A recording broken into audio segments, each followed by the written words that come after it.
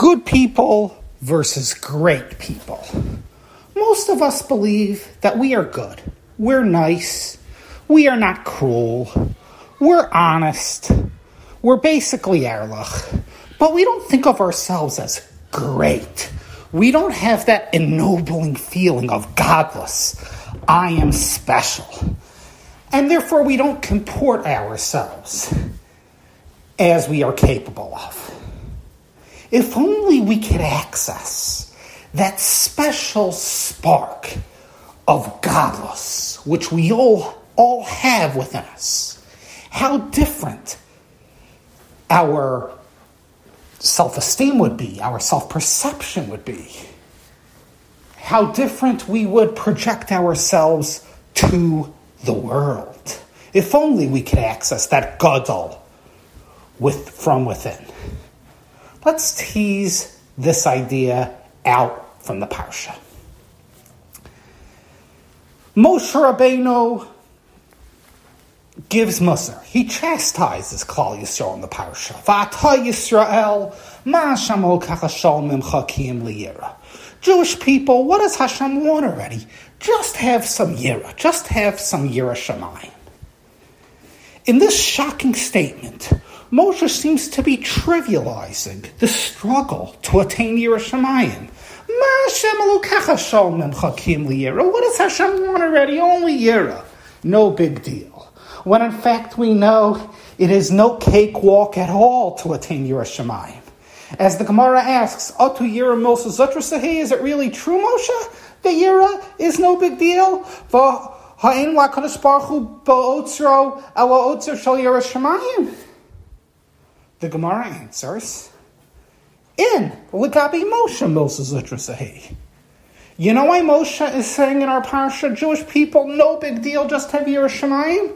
Because for Moshe himself, Yira Shamayim was not a big deal. Moshe was a tzaddik. So says the Gemara. This Gemara is so confounding, so confusing. It leaves us groping with more questions than answers. What does it mean that Moshe is speaking from his perspective and his madrega, calling Yira Shamayim no big deal, when for his audience, the Jewish people, it is a big deal? An educator, a machanech, a lecturer is never supposed to speak from his own perspective, but rather from the people's perspective. Know your audience is numero uno, is rule number one in public speaking, and certainly in chinuch education. The sermonizer from the pulpit never should preach to the choir, but rather to the congregation. So what does it mean that Moshe is trivializing Yira Shamayim as no big deal, because for him it's no big deal? Think of your audience, think of Klal Yisrael, the people. The answer must be that Moshe's own madrega, the fact that for Moshe personally it is no big deal, is a relevant message to the Jewish people as a whole. Because Moshe's madrega is not as distant from us as we may think. Moshe's madrega, Moshe's level, reflects a potential which we all have. Some accessible quality which we can all marshal if only we put our focus towards it. Because as Chazal say in many places, Moshe Rabbeinu is the neshama klalis. Moshe Rabbeinu is the encapsulation of all Jewish souls. Everything Moshe achieved is really what a Jewish people achieves as a whole. We have it all within us. That yes, each as individuals, none of us are a Moshe. But as a Klal Yisrael, together, we are a Moshe. Which means that each individual, while he is not a Moshe completely, he is a piece of that Moshe. He has within him, she has within her, a spark of Mosaic potential, Moshe potential. It's in us. It is who we are by definition. If Moshe's neshama is an encapsulation of all Yiddish neshamas, then all of Moshe's sidkus and achievement indicates what every single composite Jewish soul is really made up of. So hence Moshe tells Klal Yisrael, listen, year is no big deal for me. It is milsa zutrasahi for me. You can hence make it that way for yourselves too. You have that gadol within. You've got a little piece of Moshe in you. You just have to access it. You just have to perceive yourself as mosaic, as great, and not simply good. This explanation, which I am advancing, I later found in many Sfarim, including the Tanya. And the Tanya elaborates on the entire theme that every Yid, every Jew, has within him and her unspeakable, unfathomable greatness and potential. If only they marshal it. And he cites as evidence the fact that when faced with great nisyonos, great tests, Jews who are thought to be simple people rise to the occasion. He speaks of the ultimate Mesiras Nefesh, martyrdom, when even simple Jews throughout the ages gave up their lives and suffered torture. So not to renege our commitment to Hashem and serve Avodah Zarah. Well, says the Tanya, when facing stark challenges, as in serve that idol or your life, the Jew could access Mesiras Nefesh that really bespeaks a greatness within him, within her at all times. We just have to access it. We just have to learn to act great even when it is not so dramatic a moment, so existential a moment as serve Avodah Zarah or your life, so defining a moment such as that. If we can only access that same godless from within in the day-to-day, we would be Moshe Rabbeinu's, or at least a piece of Moshe. Moshe-esque Moshe-like. So we have a new way to view Moshe. Whenever we learn about Moshe and Torah, whenever we speak about Moshe and Torah, we can expand beyond the literal Moshe, that this is really a depiction of what a Jewish people is capable of. So this opens all sorts of new exciting possibilities. I have found now a myriad of statements of Chazal throughout Torah, which until now were mired in confusion, enigma, now can be understood. And I will cite one example to be illustrative of a confusing, enigmatic statement of Chazal in a totally different context, which can be understood from this perspective. The Moshe being described is in fact a depiction of the potential of every Jew. In Parshas Yisro, at the time of the presentation of the Aseres HaTibros, the Chumash speaks in the singular. Anochi Hashem Elokecha. I am Hashem, your God. It does not say Anochi Hashem Elokecha. I am Hashem, the God of you, the plurality of Jews, but rather Anochi Hashem Elokecha.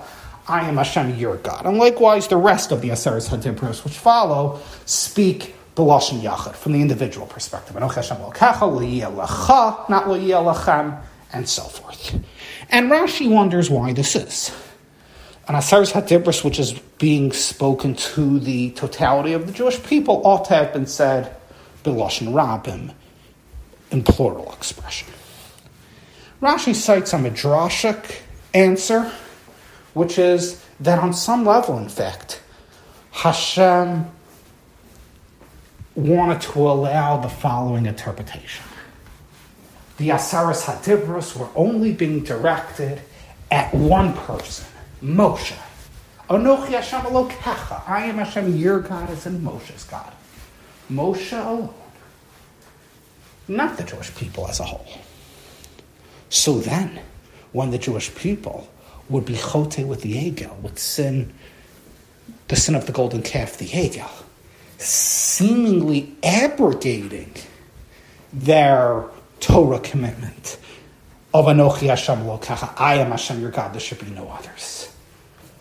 The justification, the salvation the argument of atonement could then be advanced. They're not abrogating Hashem. You never told all of them, Anochi Hashem Elokeichem, I am Hashem, the God of all of you. There should be no other to all of you. It was B'lashon Yachid.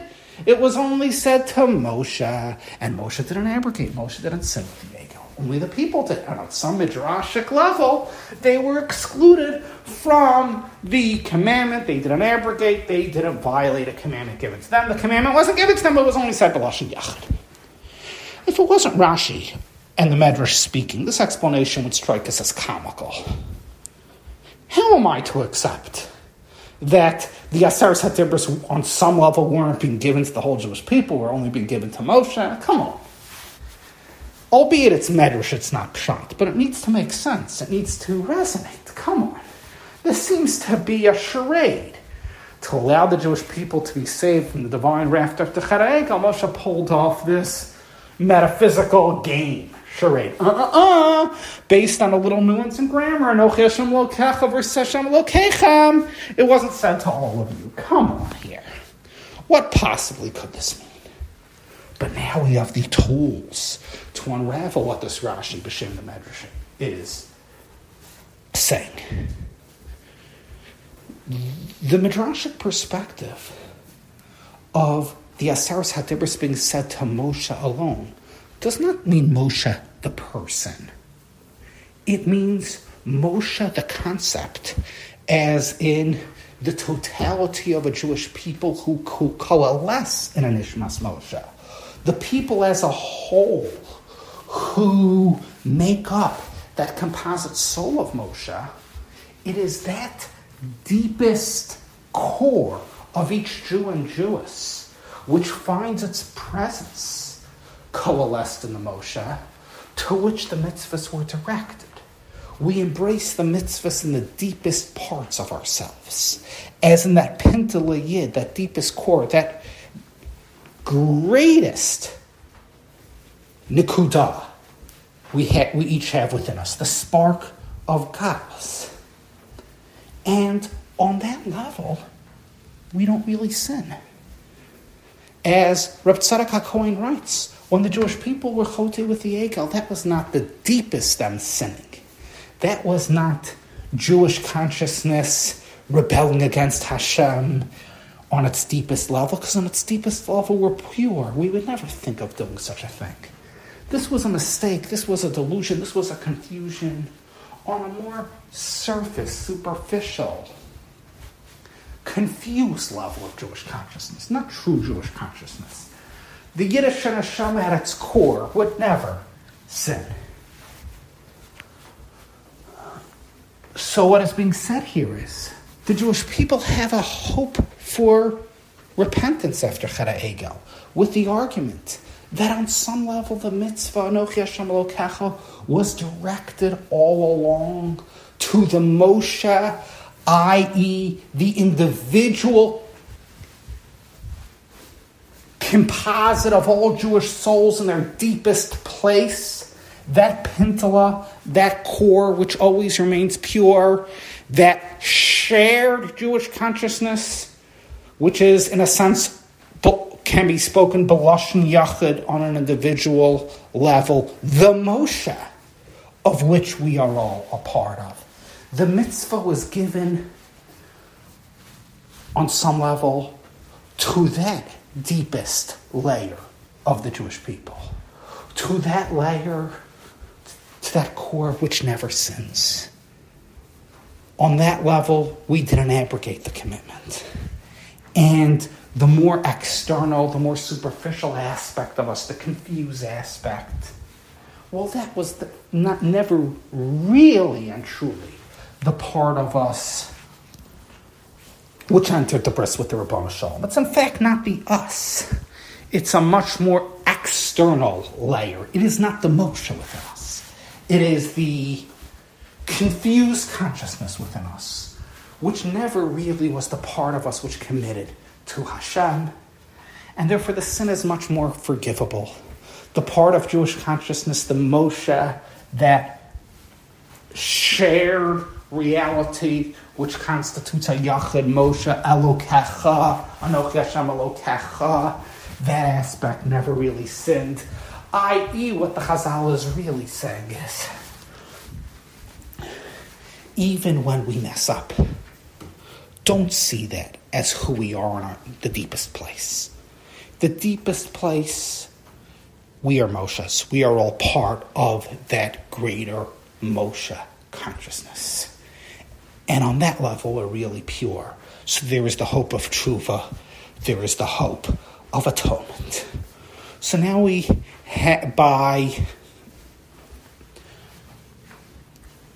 unraveling, by teasing out the meaning of yet another enigmatic statement of Chazal, in this case the Rashi's treatment of the Yasaris HaDibros. Why were they said B'lashon Yachid? Why they were said in individual tense, Anochi Hashem Elokecha? We walk away with yet another appreciation of what it means. We all have a little bit of Moshe in us. We all have a godless within. We all have a greatness within. And even when we mess up, we can tell ourselves, that's not the real me. The real me is like Moshe. Don't define myself by that sordid behavior. See it as foreign to me. Do not lose my self-perception, my noble self-perception. Continue to identify myself with something higher, with the Moshe within. I can access that at any time, and I can truly be great. We are not simply good people. We are great people. We all got a little bit of Moshe in us.